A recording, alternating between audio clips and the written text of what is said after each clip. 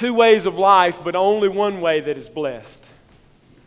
You know, we're going to look at the most, if not the most, one of the most. I would rank it with Psalm 23, Psalm 110 as the most known Psalms.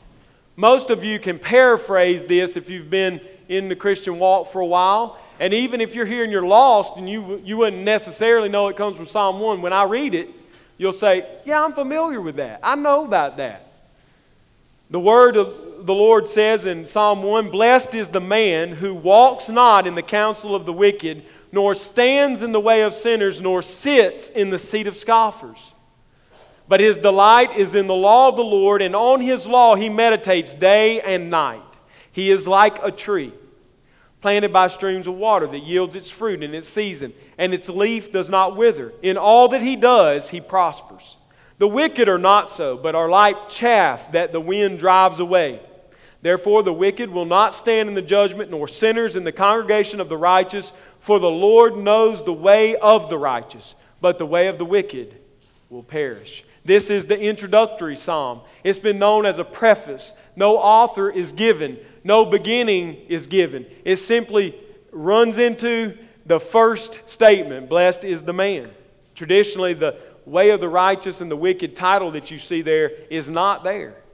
It's not there in the original. Most of the Psalms have a heading, and you will see them in a good English translation. If you have one, you can see them in the italics above a Psalm of David in chapter 3. In Psalm 3 it says, "The Psalm of David when he fled from Absalom his son." So that's kind of the inscription of the Hebrew Bible. That's the inscription carried over into the Septuagint often.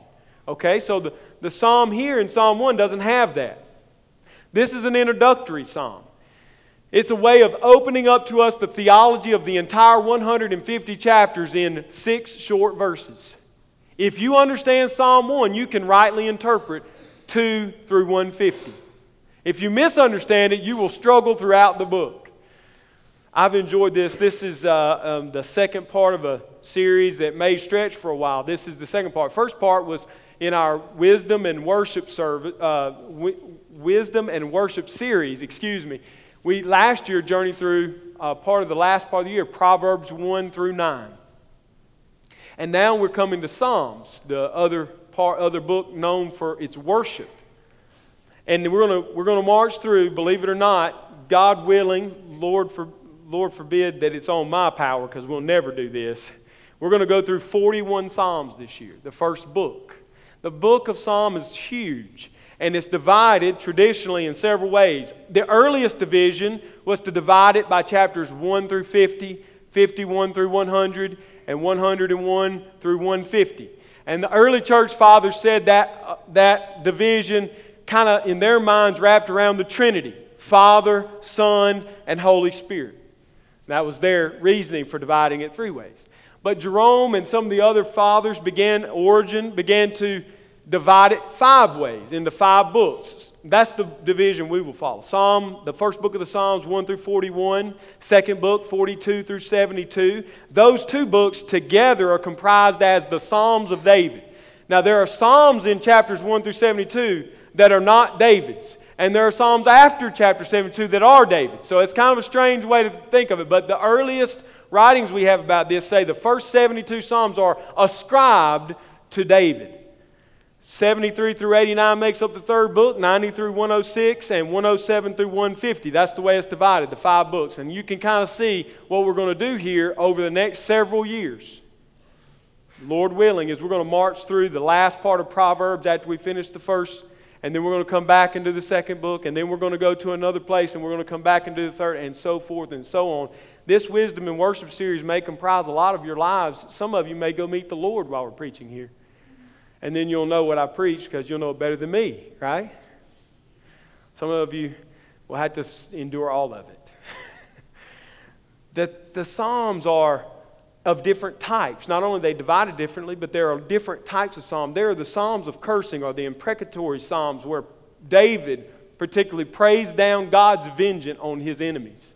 That's an interesting category. When we get to them, you'll have some real theological struggles. Like, am I supposed to pray this kind of prayer? Guy cuts me off at the intersection, the imprecatory Psalms come to mind, right? Is that how we're supposed to use them? We'll hopefully dig into that. Psalms of ascent. That was the psalms that the Hebrew people sang as they went up the hill into the house of the Lord to worship. The psalms of descent, which they sang as they left the house of worship. The psalms of lamentation. Most of us are familiar with these psalms. We've been in those hard and broken times, and we've turned to Psalm 41 and 42 and others and said, oh God, our heart is being ripped from our chest. We are being chased like deer who have been wounded. We have no hope, but our hope is in you.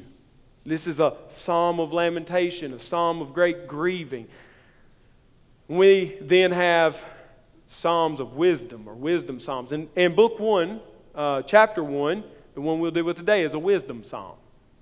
You'll notice they have a lot to do with the book of Proverbs, and you'll see a lot of interlap in their themes.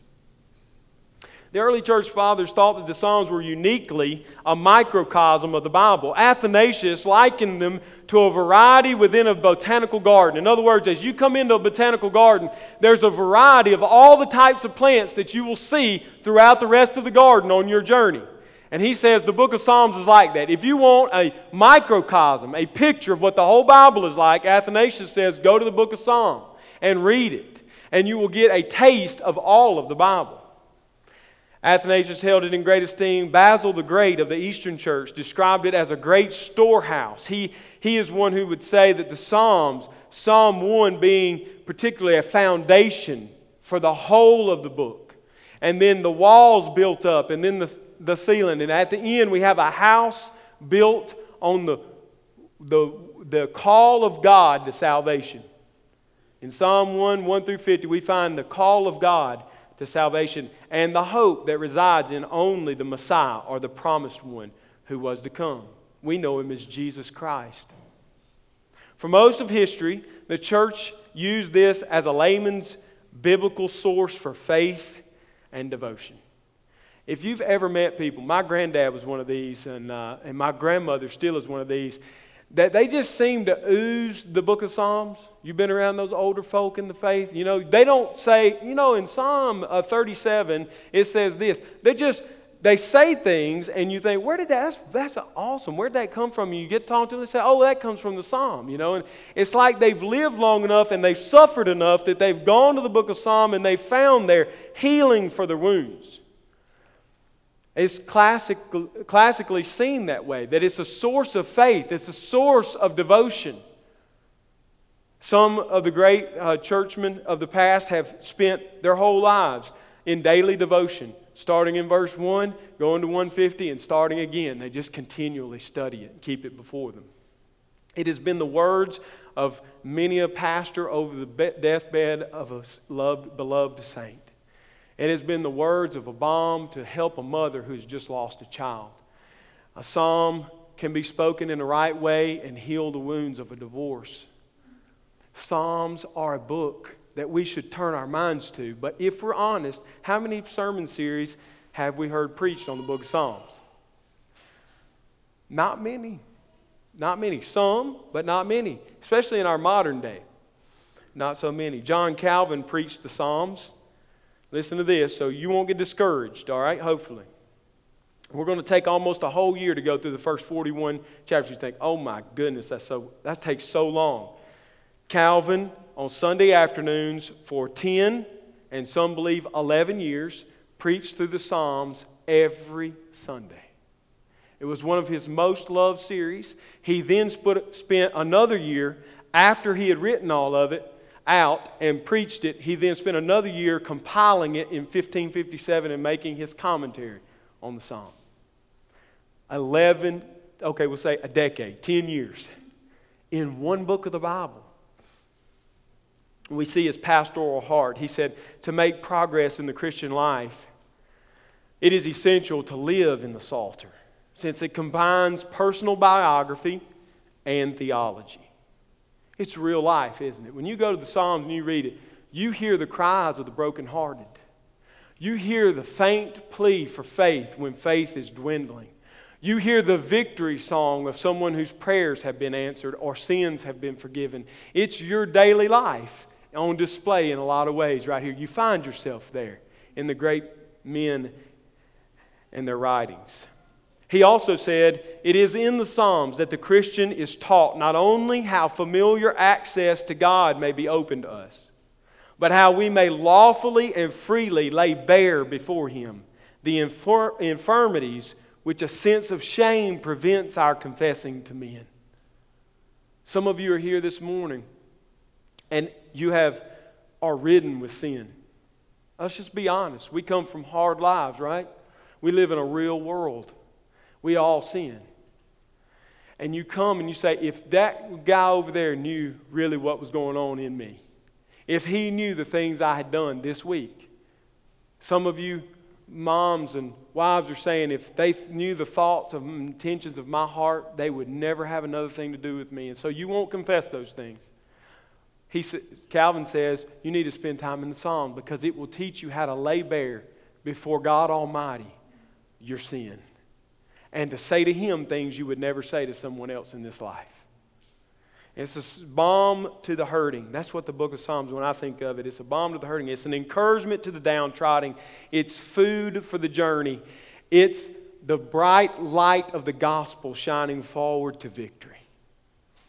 The New Testament quotes the Psalms prolifically. I don't want to say more than any other book, but as much as any book in the Old Testament. And our Lord loved the Psalms. He quoted them often, and the apostles often preached. Some of the most famous chapters of the Bible are comprised mainly of Psalms. Romans chapter 3. You remember it? It is an interchange of Paul's paraphrasing of Psalms and of the book of Isaiah. And he just pulls them, one quote after another, one rendition of the wording of Psalms after another. They're not in quotation marks because for them, they spent so much time there, it became their words. They didn't often quote it directly. Sometimes they were just paraphrasing it. The book of Psalms is a beast for me. You know, I think about it and I'm intimidated.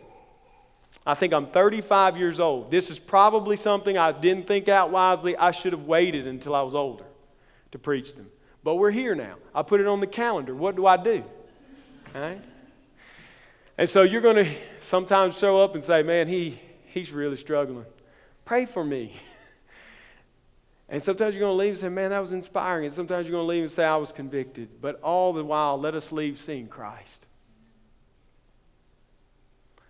If we don't see Christ, if we just see some pithy statements and some beautiful rhymes, we've missed it.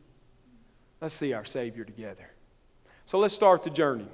In this passage, we see two ways of life, but only one way is blessed. In Psalm chapter 1. I've read it to you, so I won't read it again. First of all, we need to see, and I have to admit, I'm not very good at it, but I did alliterate this outline, Aaron. I'll get the better version when I'm done. Just make sure you write it down for me. The person that lives in blessedness is described. The person that lives in blessedness is described. Because here we see in our English translation, most translations you will see blessed is the man. And it seems to indicate the action of the blessing. But the Hebrew word here behind the English word, it doesn't connotate an emphasis on the act of the blessing, but rather the condition of being blessed. The life that is blessed. It might be good to, in some, Bruce Waltke interprets it this way. He says, the one who is fortunate. The one who is fortunate. The man who has come into good fortune. This is who we're talking about here. So we see, first of all, that this is an idea of the condition of the life, not the act of blessing. He's not saying this is how, he's saying how the life of the blessed one looks, not necessarily talking about the action of blessing. Success might be a good way to put it. How do we find success in the Christian life? How do we even measure success? That's the thought I have often. You know, there's lots of ways to measure success, not all of them biblical, right? How do we even do that? Well, this psalm tells us how to do that. Why? I ask the question, why is the man fortunate? Why is he blessed? First of all, he does not live purposelessly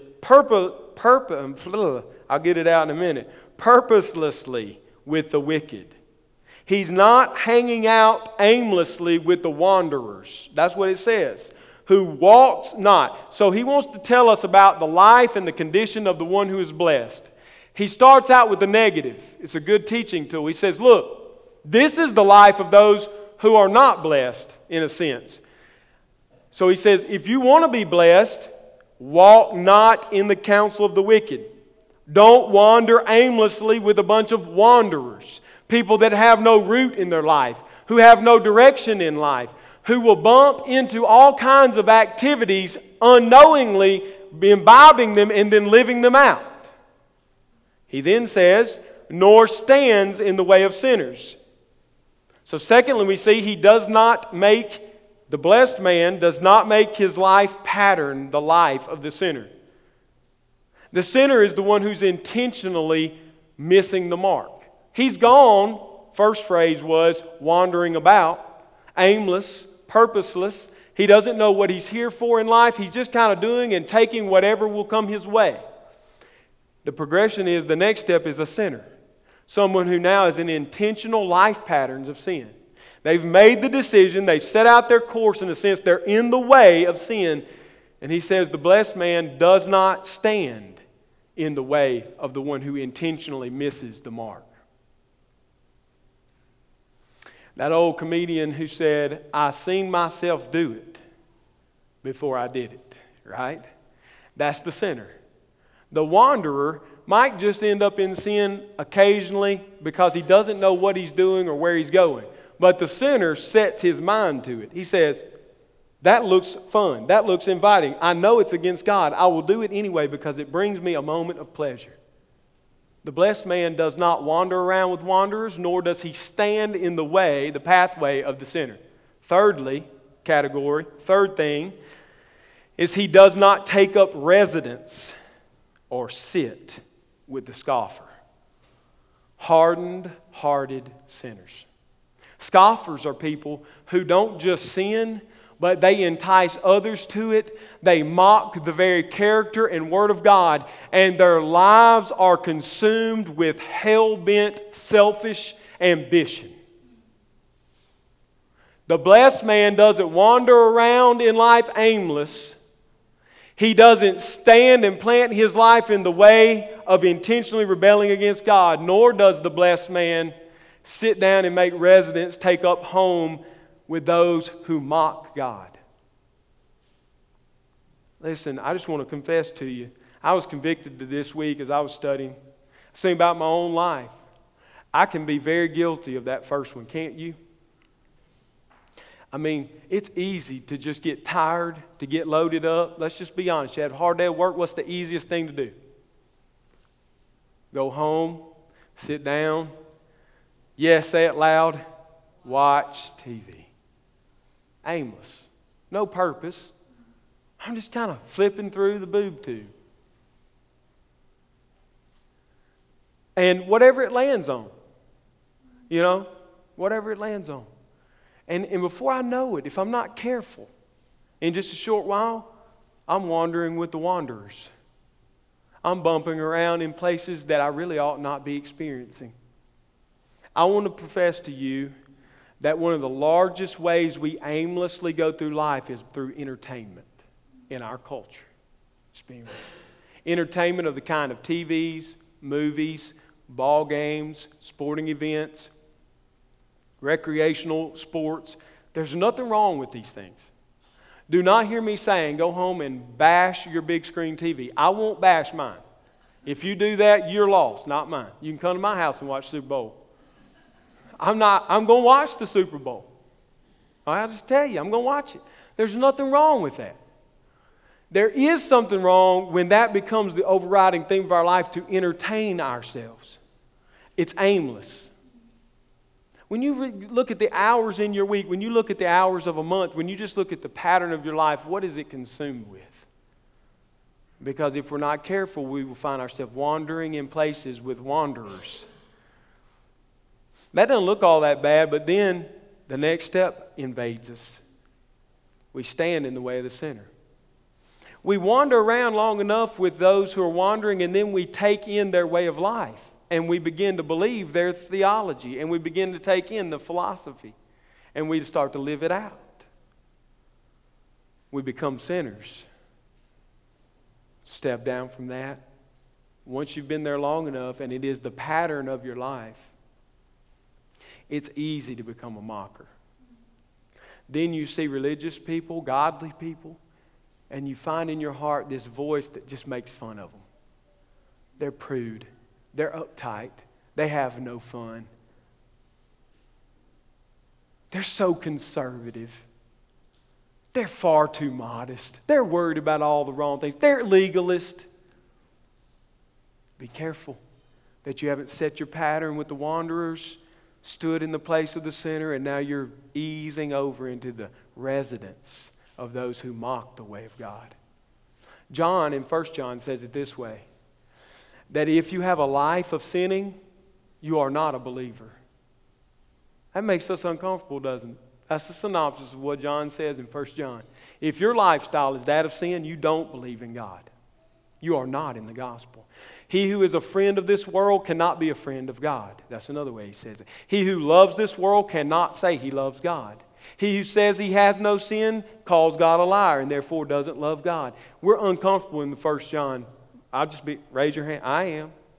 Nobody wants to do their daily Bible studies in that book. Get hammered. Right? But I see in that, I was telling Dave, I see in that something very unique. No apostle was closer to the Lord in relationship than John. You become like the one you hang with. He was so focused on Christ. He was so in love with Jesus that the things of this world faded in importance. They just went away. He didn't wander aimlessly. He had a purpose in life. It was to bring others into a relationship with this Lord. He didn't stand in the way of sinners because he knew it was not the way of the mark. It was not the life of a godly man. It was not in keeping with the character of God. So he didn't stand there. And he never sat down and made his residence with those who mocked Christ. How could he? Even at the foot of the cross. Everyone else is gone. The women and who? John. John just wanted to be near the Lord. All the scoffers mocking Jesus as he hung, I imagine John with big tears, crushed. He guarded his heart from the way of the scoffer. Christians, let's do that together. How did he do that? How did he do that? 1 John and 2 John and 3 John tells he did it in the community of faith. He did it in the church. So Grace Fellowship, an action point for having a life of blessing, one of those is that we need to watch for our own life, and we need to, after being watchful over our life, the life of our family, and then the life of our church, we need to be a community that encourages one another not to aimlessly go through life, not to stand in the way of sinners. So how many of us see people sinning and we just say, well, that's their business? That's like walking by a man on fire and saying he'll put himself out. A dude's drowning and you step on his hand. Man, when we see people sinning, we don't go in judgment. We say, please, let me walk with you. Let me help you. Let me share with you life that we might together pursue Christ.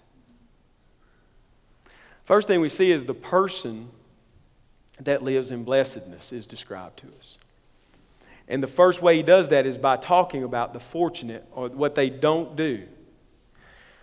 What type of life does the blessed man live? If he doesn't live this way, what's the way that he lives?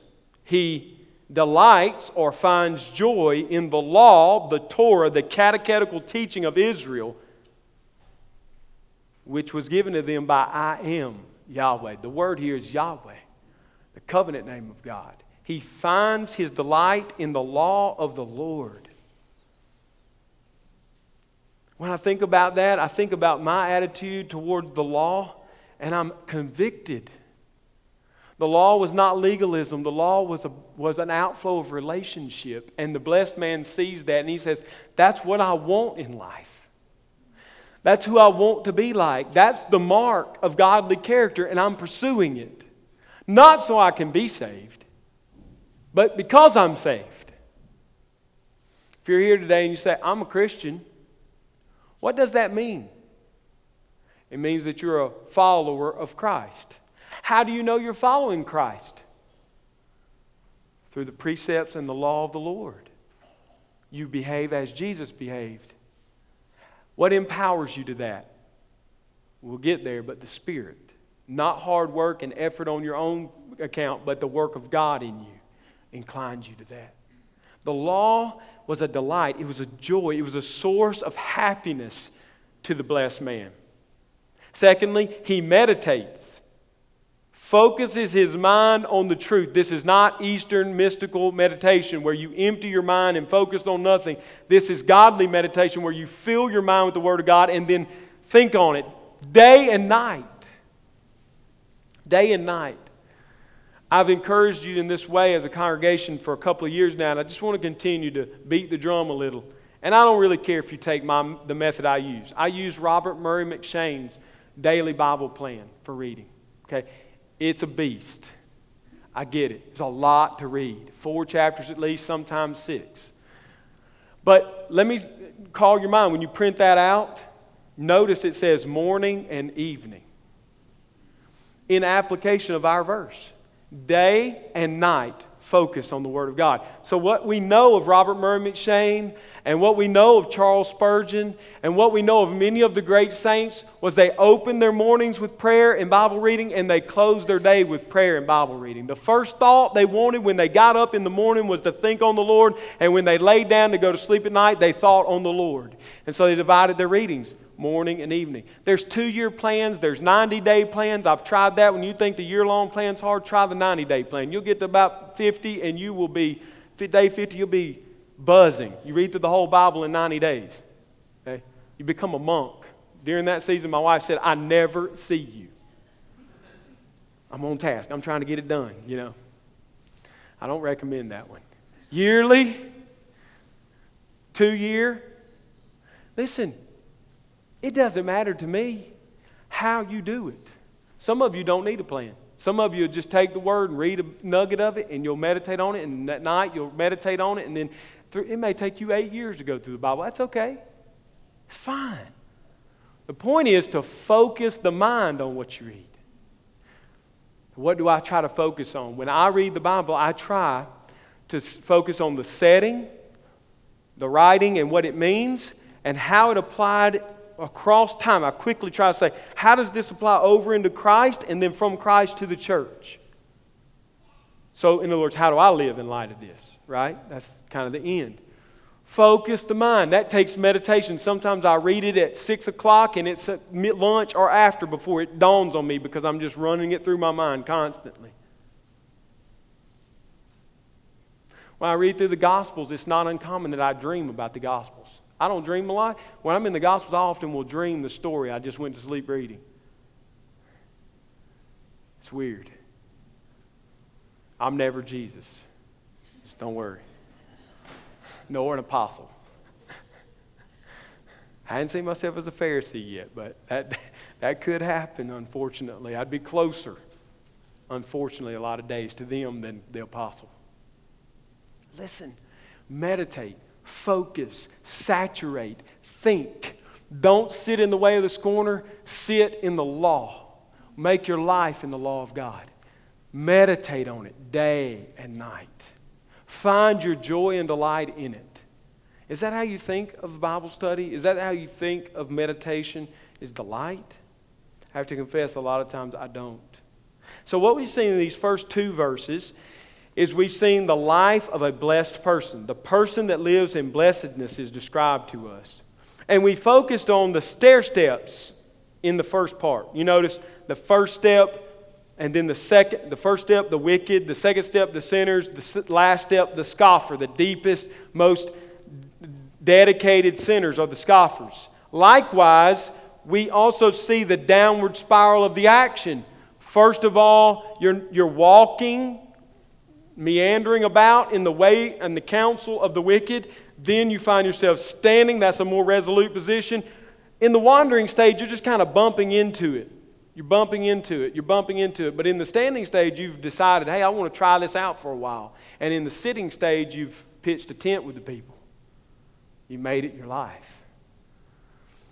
Aaron reminded me of a quote. Sin will take you farther than you want to go. and it'll make you pay a price higher than you're willing to pay.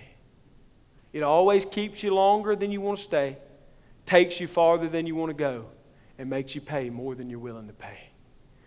Psalm chapter 1, verse 1. But not just avoiding that, but what do we fill it up with? Jesus said if we cast out the demons and don't give them and make his life orderly and leave him with nothing to set his teeth on, the end will be worse than the beginning. So the psalmist doesn't do that, does he? He says, stay away from all these things and stay in this, the law of the Lord. Secondly, the picture. So we saw the person, now we see the picture of the two ways of blessedness and wickedness. Verses 3 through 4. The blessed man is like a tree. In the Eastern world, the tree was firm, enduring. It pushes us to the idea that eternal dwelling in the garden of God will happen for the one who lives a blessed life. He's planted by the streams of water. It's a picture of life-giving, the life-giving nature of God. He's planted by the streams of water. He's not planted by a stream. A stream is different than a river. A river could flood and overwhelm people. In the Eastern world, when they talked about a river, it could become dangerous and destructive. Some of you might have seen rivers rise, how dangerous and destructive they are. That's not this. And neither was it a cistern that could dry up over a long time. A cistern might run out of water. A stream was rather constant, steady, life-giving water. So the tree, the blessed man is like a tree, a permanent fixture, planted by the streams of God's life-giving Spirit in the law, pulling through his roots the law and nourishment that comes from it so that he is like Christ. That's the picture of the blessed man. Permanent, eternal, never shaken, never fallen, never withering, never not fruiting. Fruit is being born out in this person's life through the Spirit, and his leaf never withers. He's permanent. Isn't that what we want for our lives? In a world that is topsy-turvy and often turned upside down, don't you want something permanent? Don't you want to have something that will not leave you? Lost man or woman, child, listen. You can have the best career, the best marriage, the best children, the best retirement. But if you don't know Christ and your life's not planted by this river, let me tell you, you will lose it all. Some of you won't make it to the eternal judgment. Some of you will lose it in this life. How sad. I was reading this week. I showed the article. Amy read it as best she could. Our world is being, I think of this analogy because it's so real to our world. I think of practically if a life is dug down deep into the Word and is pulling the nourishment of Christ into the soul, I think about the permanency of the things in their life. They may not be the richest, but they will be provided for. They may not have perfect marriages, but they have enduring marriages that stand the test of time. They may not have the best and brightest children, but by the end, we often see the godly have blessed children. Some of you are ready to give up. Don't give up. Don't quit. Some of you are married to lost people. And you think there's no hope. There's still hope. Keep believing. Stay planted in the Word. Keep drawing in Christ to your soul. Don't give up. Your world may fall around you, but the rock of Christ will stand the test. That's what I'm saying. I think about even in the more natural things that we involve ourselves in. I read an article, the article I referenced just a minute ago that I showed Amy. We couldn't either one finish it. It was written by a British author, just released this past week. Some of you may have seen it. He has 11-year-old girls, and he's facing the problem that in Britain they have had to put a cabinet-level position in place. David Cameron has put a cabinet-level position in place to deal with the problem of pornography in their country. The leader of a free country has made a minister of pornography, basically. Their culture is so saturated with pornography, and the fruit of that, what has come out of that lifestyle, It's 11 and 12 and 13-year-old girls committing suicide at the highest rates ever known.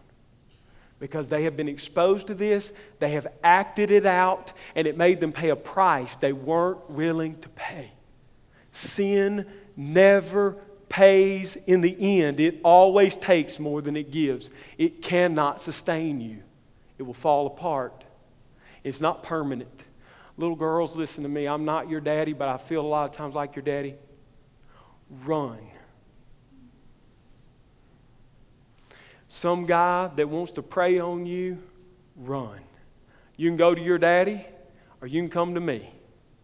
Either one's sufficient. Run. We will not cast you out.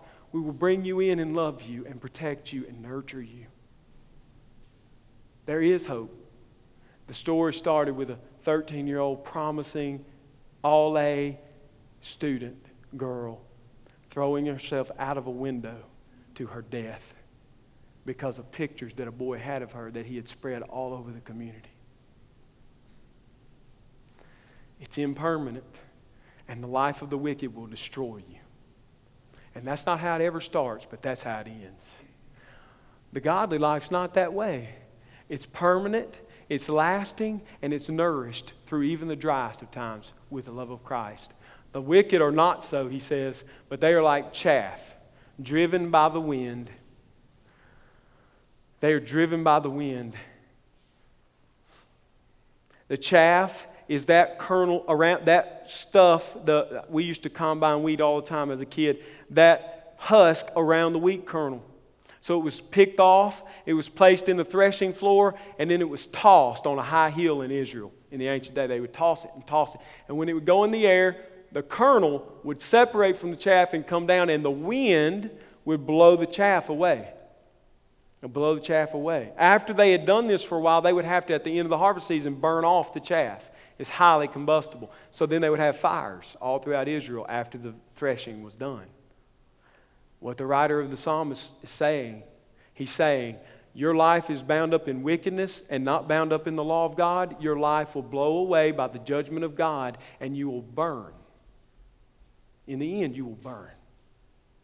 So it's pictured for us. The wicked are worthless. They're light.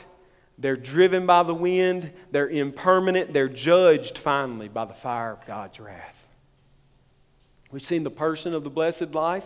We've seen the picture of both ways of life. Finally, we see the pronouncement of final blessing and cursing. In verses 5 through 6, we see that he says, the wicked don't stand in the judgment, nor sinners in the congregation of the righteous. A law example. They can't stand before the righteous judge, for the Lord knows the way of the righteous, but the way of the wicked will perish. I want to propose something to you as I just thought about this week, this psalm. I believe verses 1 through 2 are a type of Christ. He is the blessed man. His life is the ultimate picture of one planted by the streams of water. He has life-giving force, and he imbibes the law of God perfectly. The last picture is of the way of the righteous. And so the way of the righteous, because they are in the Lord, are known by God. So now he, as the type of this blessed man, empowers us to be blessed, to live in blessedness. So the blessing from God the Father falls on Christ, and from Christ to all of those in Christ. That's why I think he doesn't focus on the action of blessing. The action of blessing happened to Christ, and it feeds through him to us. It's an indirect blessing. It's an overflow of the way God blessed his life. Now we receive the overflow of that. But the wicked stand in the way of Satan, and they will face his sure doom in the end. They will be judged. God intimately knows the ways of the righteous, but he does not know the sinner. Matthew 7. This was the passage that really helped me, I guess, as much as any in understanding. Scripture interprets Scripture. So you look at Matthew 7, in a way of ending, I want to draw it together with Jesus' teaching. Matthew 7, verse 15, Jesus said, Beware of false prophets who come to you in sheep's clothing, but inwardly are ravenous wolves. You will recognize them by their fruits. Are grapes gathered from thorn bushes or figs from thistles? So every healthy tree bears good fruit, and the diseased tree bears bad fruit. A healthy tree cannot bear bad fruit, nor can a diseased tree bear good fruit. Every tree that does not bear good fruit is cut down and thrown into the fire. They're like chaff. Thus you will recognize them by their fruits. How will we recognize them, and ultimately what will happen to them? Because in this life, it's not always easy to see. But look what it says in verse 21. Not everyone who says to me, Lord, Lord, will enter the kingdom of heaven, but the one who does the will of my Father who is in heaven, who delights himself in the law of God. That's who enters heaven.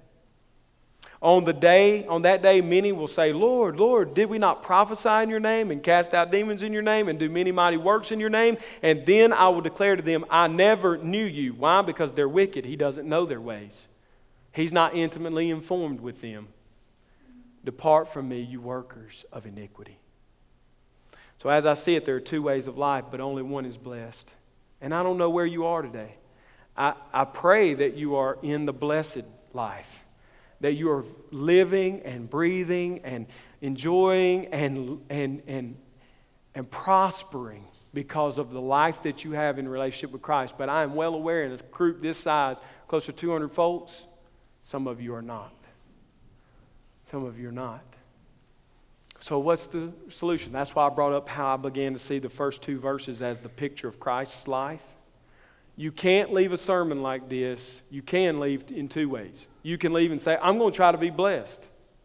And so you go work real hard. I'll tell you about how long that lasts. For most of you, by lunch tomorrow, no hope. Right? You've already been frustrated at work. You woke up, your kids were late going to school. Your husband left the house in a huff and mad at you because breakfast was burned, but he didn't get up and fix his own breakfast. I mean, things happen, real life, and you leave a sermon like this and say, man, the blessed life is the way to go. That's what I want. I'm going to be that. I'm going to live that way. I'm going to do it. By lunch tomorrow, you're off the tracks. By Tuesday, you're not even trying. You're done. By next Sunday, you wonder, why do I even need to go back to church? Because I can't do what he's saying. Some of you will hear it and not hear it. The focus of the passage is on the one blessed man, Jesus Christ, who on our behalf kept the law of God. He did what we couldn't do. He walked not in the way of the wicked, nor stood in the path of sinners, nor ever sat in the seat of a scoffer. You've already done it. He never did. And not only did he do that, but listen to the gospel. He then says to the Father, I laid down my life for my sheep. I obeyed for them. Well, that'd be awesome. That'd bring us back up to snuff. We wouldn't be evil anymore. But he went further. He died on our behalf so that we then have a blessed life. He empowers the blessed life. How is it that our way is blessed? The Lord knows our way. He recognizes it as His way.